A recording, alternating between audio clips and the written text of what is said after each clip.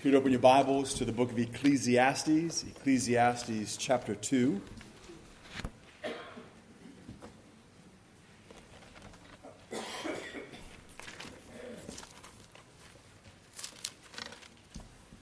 Let's bow for prayer.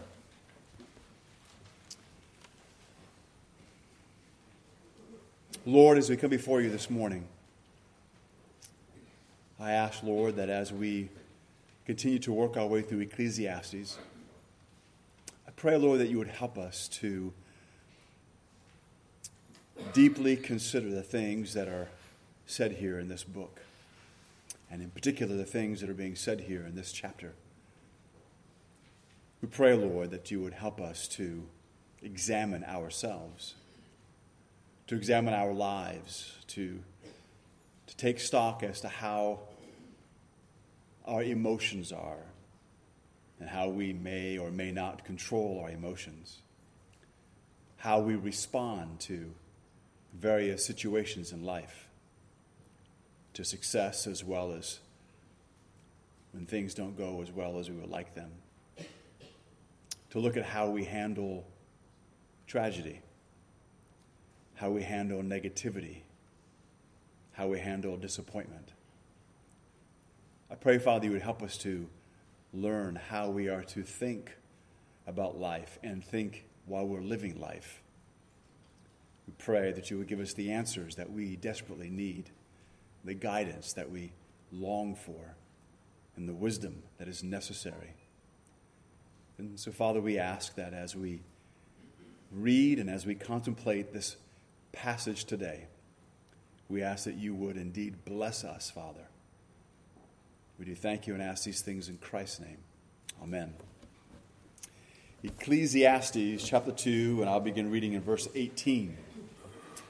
Solomon writes, I hated all the toil in which I toil under the sun, seeing that I must leave it to the man who will come after me. And who knows whether he will be wise or a fool? Yet he will be master of all for which I toiled and used my wisdom under the sun. This also is vanity. So I turned about and gave my heart up to despair over all the toil of my labors under the sun. Because sometimes a person who has toiled with wisdom and knowledge and skill must leave everything to be enjoyed by someone who did not toil for it. This also is vanity and a great evil.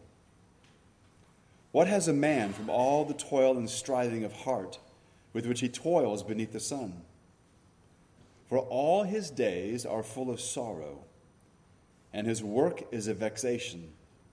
Even in the night his heart does not rest. This also is vanity. This week and next week, I want us to really get a grasp for what Solomon is experiencing here as he thinks about and really responds emotionally to the things that he is observing and the things that he is seeing. To say it, I guess you say superficially, he's pretty bummed. He doesn't like what he sees, and you can tell here in the end that his conclusion is our days are full of sorrow, and then mentions that even at night, his heart does not rest. And the idea there is that he can't turn his brain off because he keeps thinking about these things and it bothers him. And so he's not able to get a lot of sleep. So what I want to do beginning today is, number one, let's start with this. Not every unpleasant or difficult experience is a sign of God's displeasure. So we have to make sure that we understand life correctly. There are times that we go through difficult experiences, and it is that God is displeased with us. But not everything that goes wrong is that. Sometimes, in fact, our most painful feelings, our most distressing circumstances are the very means through which God would deeply transform us. I don't really recommend, in a sense, reading these individuals we call Christian mystics. I actually like reading some of them because it makes you think. They thought differently. I'm not into all their practices and some of their weird stuff they get into. because I think they can kind of move away from Scripture. But there was a sense for many of them, especially the older ones, the ones that are all dead now. There was a sense that they did want to experience a deep work of God. They really wanted to have a sense of God being with them. They weren't looking to have an experience and be happy and write a book and make money. That's not what they were doing. In the same way that when two people love each other and you really want to get to know that person, you want to know what they think, you want to know what they feel, you want to know why they think the way they think, you want to know why they feel the way they feel. You really want to know them. That's oftentimes the stress that these Christian mystics are emphasizing in their life and what they want to have. There was one, he was a Spanish mystic. He was called St. John of the Cross. And he was one who, I guess you would say, made famous a phrase that we don't really use too much anymore. It was used for a long time, and it's called the dark night of the soul. And he wrote some things about that, which are pretty cool. And I think it's valuable to read. But the dark night of the soul, that phrase has been used by some to describe almost any painful experience. Not all painful experiences may qualify as a dark night of the soul, because the dark night of the soul, you're not doing any sleeping because of whatever it is that's going on. But the dark night, then, is much more significant than just simple misfortune. In fact, again, it can be a very deep time of transformation for the believer. It can be a movement towards indescribable freedom and joy. Now, just so that I'm hoping not to confuse anybody, as we kind of move through this, I'm going to be making statements at times that are applicable to believers and statements that are applicable to non-believers, because both can experience this, but the outcome is different.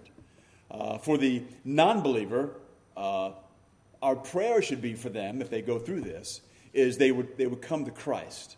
And there are many who've come to Christ in this way. And you'll get an understanding of what I'm talking about as we work our way through this. But it's also something that can be very important for the believer. And I believe, personally, that it's actually necessary in our growth as believers, that we experience this, and I would say even more than once. The dark night of the soul, so to speak, the soul is going to be strengthened and confirmed. In fact, let me just quote this St. John of the Cross. The soul is strengthened and confirmed in the virtues and made ready for the inestimable delights of the love of God.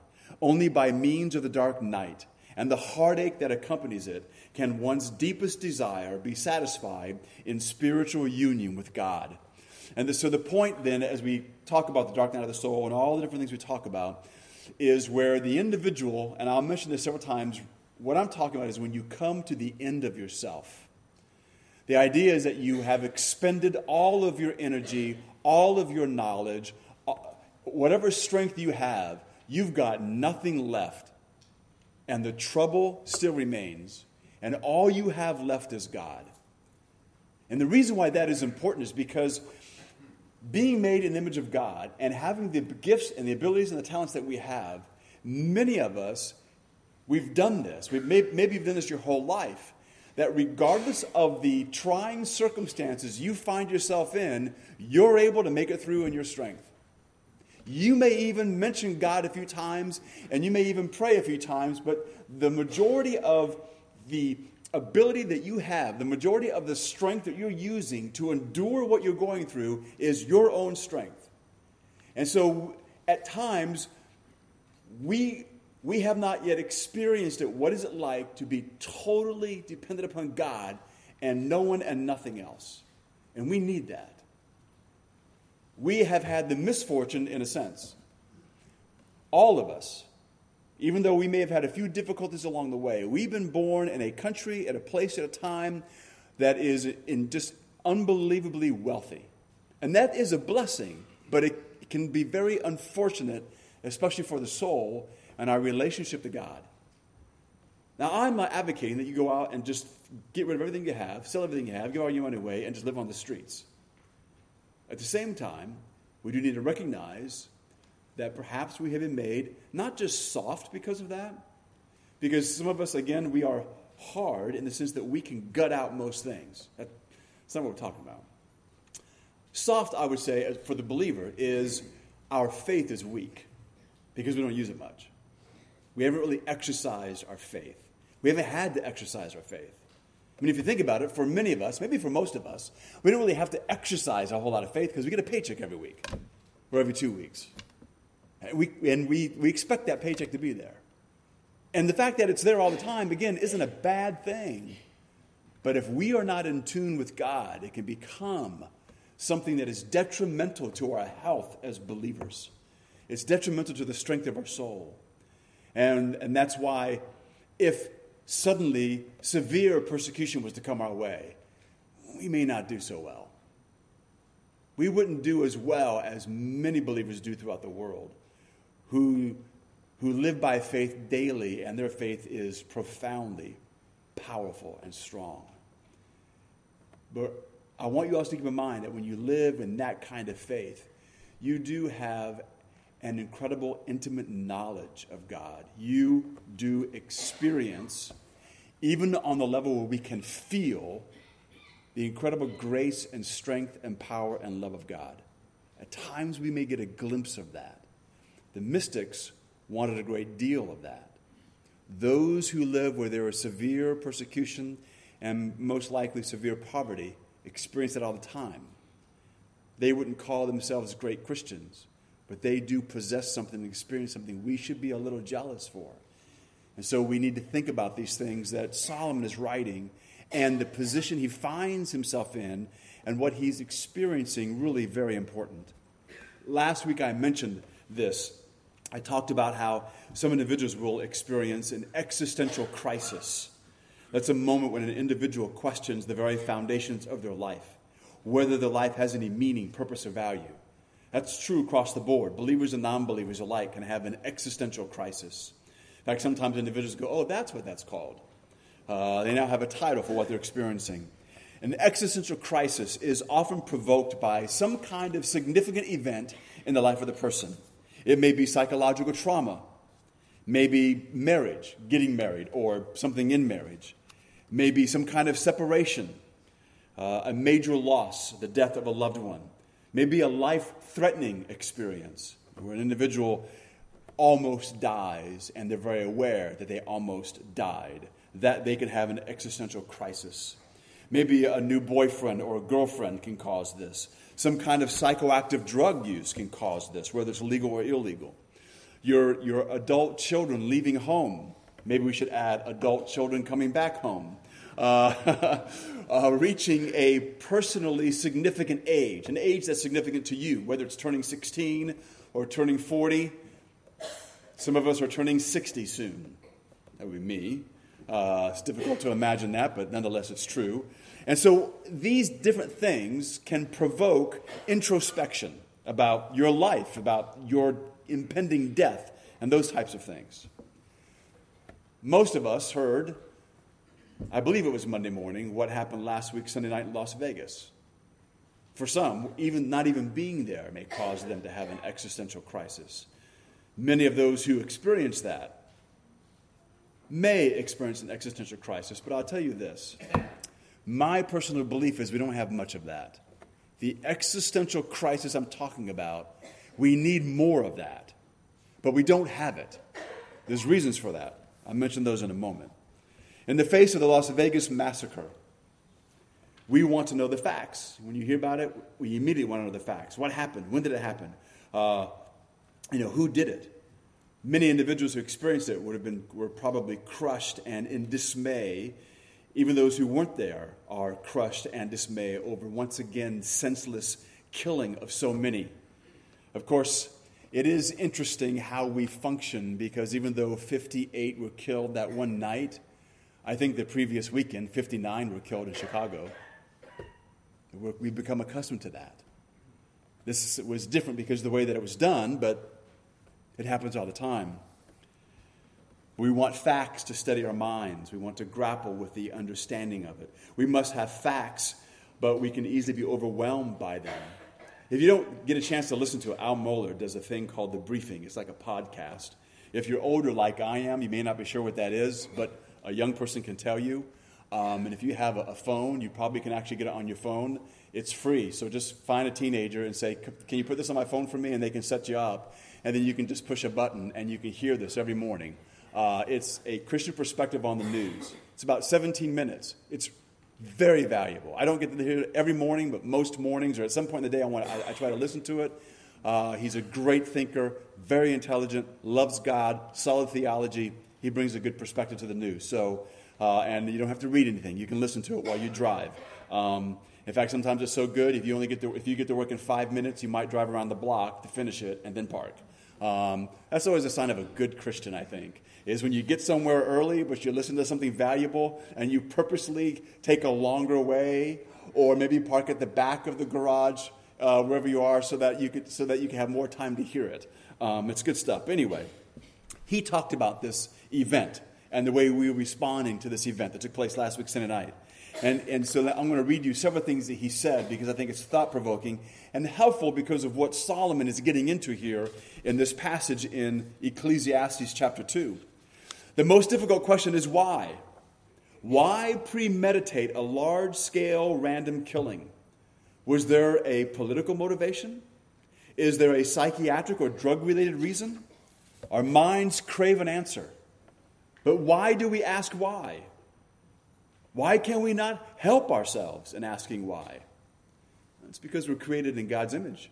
We are moral creatures who cannot grasp or cannot understand the world around us without moral categories.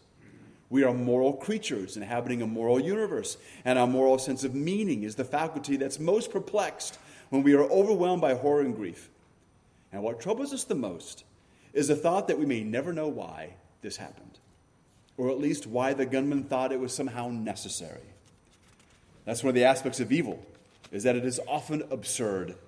It is ultimately inexplicable. It cannot be resolved by human means. It is an act of pure evil. Evil is a fact.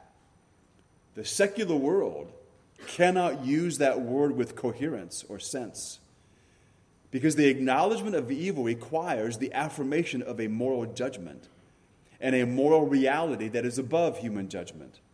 If we are just accidental beings in an accidental universe, then nothing can really be evil. Evil points to a necessary moral judgment made by a moral authority greater than we are, a transcendent and supernatural moral authority, which is God. So many people today, somehow their view of things, because they don't really think about it, is that they don't use the word accident, but that's really what they believe. We're just kind of just here, and things just kind of happen. I also believe that what man in general thinks is that we're all basically good, which is not the Christian view of things. And that's why they try so hard to find out why it's happened. And this is because they don't want to just say there's evil out there. They don't like that. They believe that man is good. So then the reason why this man did the shooting is because something is broken. If it's broken, we need to discover what it is because we believe we can fix it. Because man doesn't want to deal with God. And that man needs forgiveness. He wants to fix the gene, the chromosome, whatever it is. And then eventually what that's going to lead to, and just so you know, again, there are people who do think this way. This is not just the stuff of movies and sci-fi. If we can figure out the gene or chromosome or whatever that's broken that caused this person to do that, maybe we can identify it when the child is born. And that's why one of the many reasons, the fact that abortion is wrong and it's murder and all the rest, why it being around so long has already prepared our culture for the door to be opened for infanticide. You may think that would never happen here. I guarantee you, not only will it, it probably already has. And there are those who want to march down that road. That if we can, that's why they try so hard to identify something there so then they can then say, because that's going to be the next one of the new dilemmas we're going to face. If your child has chromosome Z, and all serial killers had chromosome Z, look at all the good we would do if we eliminate your child now. That kind of thinking is out there. It's been out there for a long time. It was in the field of eugenics, and it's just kind of shifted some. So there actually will be a moral argument for infanticide. And that's the moral argument they're going to, in one way or the other, they're going to be in to use that. But anyway, nonetheless. So moral relativism has produced a generation of Americans who resist calling anything really evil. We might say that it was an evil deed to a degree, but we're not going to say the person was evil. In fact, they may even deny moral facts. This one guy who was a college professor at some college, doesn't really matter, he said many college-age students don't believe in moral facts. By the time students arrive at college, they have already been told over and over again that there are no moral facts and that nothing is objectively right or wrong. And that's why when we go through the book of Ecclesiastes, what we're really trying to also develop is a Christian worldview. How does a Christian think about these things? A Christian worldview that's based on the Bible can explain why moral facts exist and how we can know them. Only the biblical worldview explains why sinful humanity commits such horrible moral wrongs. The Christian worldview also promises that God will bring about a final act of moral judgment that will be the final word on right and wrong. And those who experience the existential crisis for the non-believer, what some of them are experiencing, maybe many, but what some of them are experiencing is the sense that that's coming. That God does exist and there's a moral judgment. You remember Romans 1? All men know that God exists. All men know that God is angry about unrighteousness and ungodliness. Man seeks to suppress that truth. These events happen. A man has for a moment or for a while an existential crisis. And what he is faced with is his own sin and a sense of dread that he is going to be judged and he already knows he's guilty. That's just so you know, that is a fabulous place for a person to be. It's fabulous. Because that precedes, I believe, a willingness to hear the gospel. But we don't have too many of these anymore. So events such as the massacre that we had in Las Vegas, or what Solomon is going through here, when he sees all these things and he's thinking about them, and he can't get any sleep because it's just so wrong.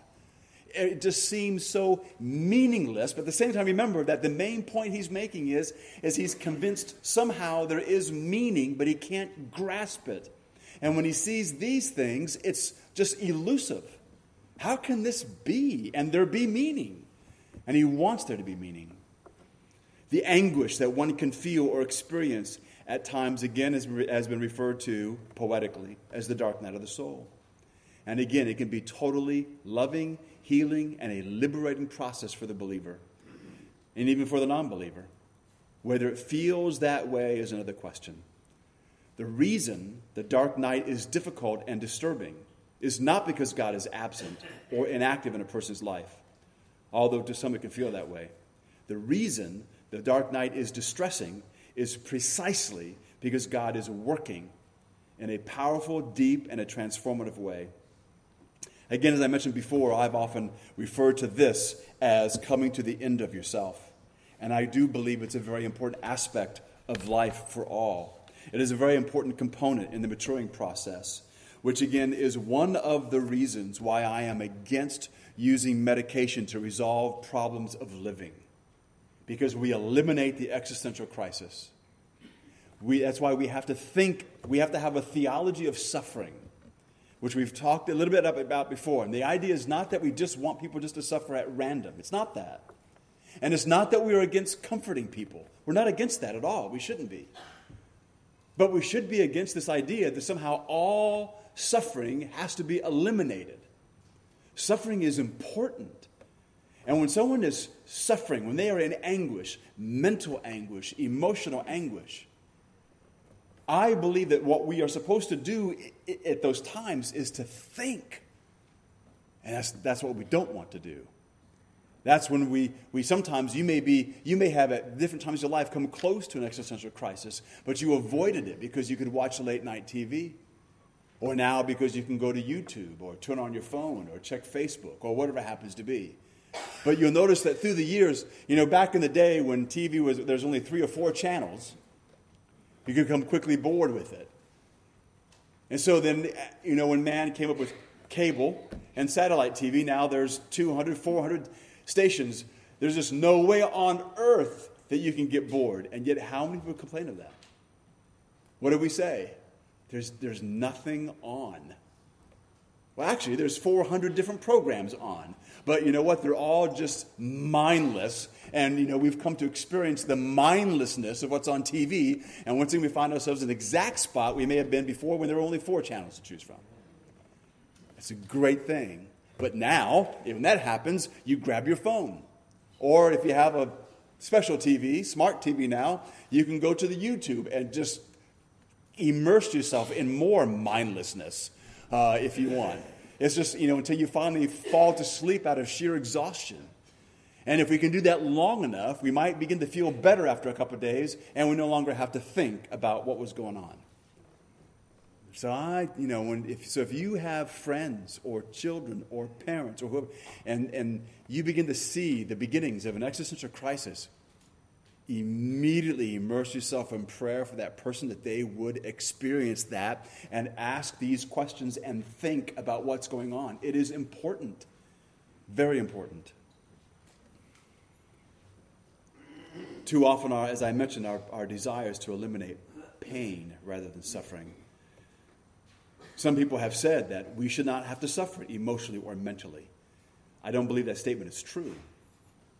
Again, it's a good thing to provide comfort in suffering. It's not a good thing to eliminate suffering all the time. Let me give you an example. Say you're praying for your son. Let's say your son's an adult, and he does not know Christ, and you're praying for him. And all of a sudden he begins to experience panic attacks, which he can't explain, sleeplessness. He has outbursts of anger. He has mental anguish at times. He begins now to have problems at work and problems at home. And so you suggest that he come and speak to me because I'm free. So, I don't take your insurance. But anyway, so I talk with him. But let's say that I've bought in to today's view of man and man's view of suffering. And so I have a friend who's a shrink psychiatrist. And so I say, you need to go see my friend. And my friend immediately puts your son on Prozac or Zoloft or Paxil or Celexa or Klonopin or Xanax or something like that. He immediately feels better. He's better able to handle stress, or so he thinks. He can now get some sleep. And he also now sees no need to talk to me or to anyone. He has no need now to reevaluate his life. No reason to think about the way he's living. And in many cases, he now has no need to even hear what the gospel is. So your prayer should be, or maybe you should be thanking God that Bob doesn't believe in the way of man, and that suffering can be very, very advantageous. But you see, if we buy into the world, because we have a love for our loved ones, our friends. If someone's going through true anguish, I'm not just talking about they're having a bad day. They look a wreck. Sometimes we want to do something. And so like the world, it's just, those pills are so easy. But that often may not be what is best for them. What they need is maybe you to help them. And immediately, because of the world, we've been convinced that as a Christian, there's nothing I can offer. It's a lie. First of all, you have something to offer. You are a friend who cares. You'd be amazed that is the primary thing most people need, is just a friend who cares enough to listen. And maybe just ask a few questions. Help them work through it. Help them think about things. I'm pretty convinced you can spot good and bad. So your friend is going through a hard time, and maybe you've seen him a little rude with his wife. So he starts going through all these things. Remember that depression doesn't come out of nowhere. There's always a reason. Anxiety doesn't come out of nowhere. There's normally a reason, at least 95% of the time there is. So you can ask them the question, where do you think all this comes from? And they may say, I have no clue. Now we can help them. Ask more questions. Well, how are things at home? Fine. No, really. How are things at home? Dude, I've seen you snap at your wife. It seems to be a lot. We sometimes are uncomfortable. Just tell them that. If you are their friend, tell them. Say, you seem to be like on edge. Like there's a lot of anger. And now sometimes we don't want to do that because that person the floodgates may open. And you will be overwhelmed with all the stuff they tell you. Relax. Listen to it all. You don't have to have all the answers.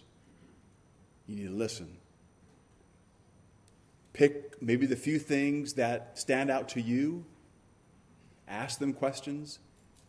And if you still aren't sure what to do towards the end, you can say, that is truly overwhelming.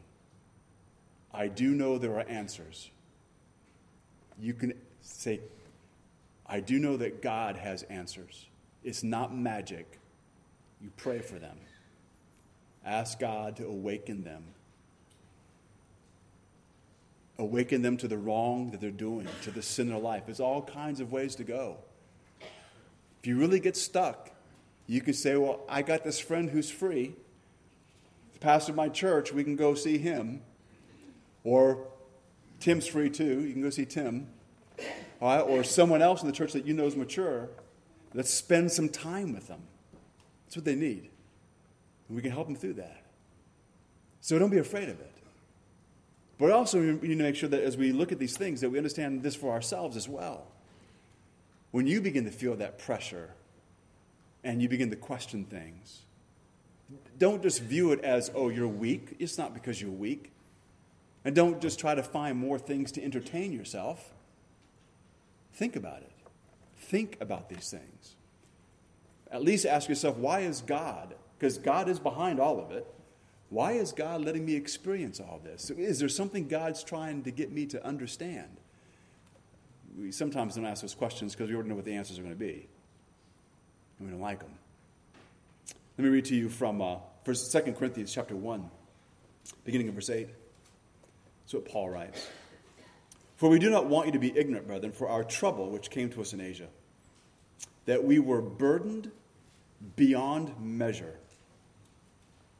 We were burdened above strength, so that we despaired even of life.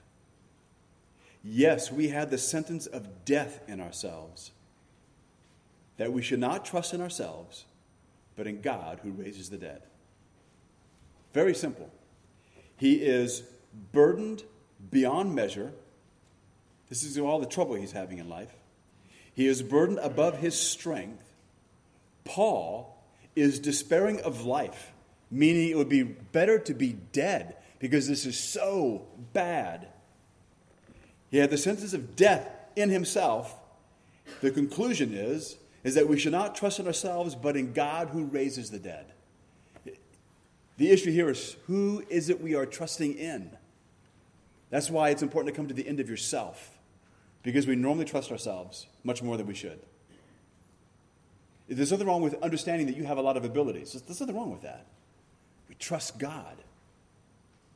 Let me read it to you again. That was from the New King James. Let me read this to you again from the ESV. We do not want you to be ignorant, brothers. All right, so he doesn't want them to be ignorant, but he doesn't want them to be ignorant just of the suffering he's going through. The ignorance he's talking about is that last phrase, the phrase of not trusting in ourselves, but in God. He says, for we do not want you to be ignorant, brothers, of the affliction we experienced in Asia. For we were so utterly burdened beyond our strength that we despaired of life itself. Indeed, we felt that we had received the sentence of death. But that was to make us rely not on ourselves, but on God who raises the dead. So I think the ESV makes it a little more clear here that because the implication is that they had received the sentence of death. God was behind all these things, so that he would be forced to rely on God. be forced to stop trusting in himself. Because Paul had a lot of abilities. He's a smart guy. He's very intellectual. He's a pretty witty guy. He's pretty resourceful. This is what he says. Let me read it to you again, this time from the Amplified, which often, not always, but in this case, will amplify the meaning. Indeed, we felt within ourselves that we had received the very sentence of death. So there, again, it's not necessarily that they had received the sentence of death, but the trouble was so great, that's what it felt like. But again, that was to keep us from trusting in and depending on ourselves instead of on God, who raises the dead. He throws that in there, who raises the dead, because if anybody is in an impossible situation, it's the dead. What can the dead do for themselves? Absolutely nothing. So the idea then is that I come to the end of myself so that I am like a dead person. Unless God does something, nothing's going to be done. I'm just going to lay there and rot. So I am to learn to trust not in myself, not to depend upon myself, but in God, who, by the way, raises the dead. And there are times, maybe all of us need this. The time when we grow as believers deeply, where we are transformed by the Spirit of God, is when we come to that point. And it can come in a lot of ways. You know, no matter what your station in life, you have a child or a grandchild who is sick and they are on their way to dying, we normally pray really well then. We normally have no problem finding time to pray. We usually have no problem being intense in our prayers. We usually don't struggle too much to find what it is we would like God to do. We also, at the same time, are very much aware that He's the only one who can do anything, period. And that may be the crisis that you go through. It may be other things. But the point is that it's important. So the dark night can be profoundly a good thing. It is an ongoing spiritual process in which we are liberated from attachments. That would be the paycheck, the job, your own intellect, your own physical strength, whatever. We are liberated from our attachments, our compulsions, and empowered to live and to love more freely. The darkness of the night implies nothing sinister, only that a liberation takes place, most likely in hidden and unseen ways, beyond our understanding. It happens mysteriously. It happens in secret. It is beyond our conscious control because it is the changing of the heart and a deeper transformation. In the dark night, the believer, or the non-believer for that matter, comes to the end of themselves and directly experiences, at least for the believer, authentic spiritual transformation through the recognition, and as some of the mystics might say, through the infusion of God's presence or the infusion of God's grace, where we experience God in a very real and different way, because we are now aware, because God's always been with us. We are now aware of that in a new way. So it's not that God does something different He's never done before. It's our awareness, our ability to see and grasp things. There's a renewed flow of energy, so to speak. I don't mean the weird stuff, but where you are energized, so to speak, and you are receptive. You are seeing things much more clearly than ever before. Just remember, the experience of the dark night is not an easy process to endure. So, if you have some friends and they're going through times of difficulty, and they tell you that they're going to go to see someone, which is normally, in many cases now, not so much a psychiatrist, it'd be their regular doctor who's going to give them something, strongly encourage them to wait. Say, just hold on. Maybe we could try some other things first. And they say, like what? Well, we could talk and we could pray. It may be a new thing for them, but you see what that requires? And sometimes what happens, what's going to be revealed is where our heart is. It may be revealed that we don't have faith that God can and will work in the situation. It might also reveal something else. We don't care as much about them as we say we do, because we don't want to spend that kind of time. That's hard. It's very difficult. With certain people, it's easy. With some other people who can be exasperating, it's hard. That's why we need to ask for God to change our hearts. You knowing this person is going through a thing does not happen by accident. Perhaps you need to go through it yourself first. Maybe we should ask the Lord what cause us to come to the end of ourselves. It's not always very pretty, but it's important.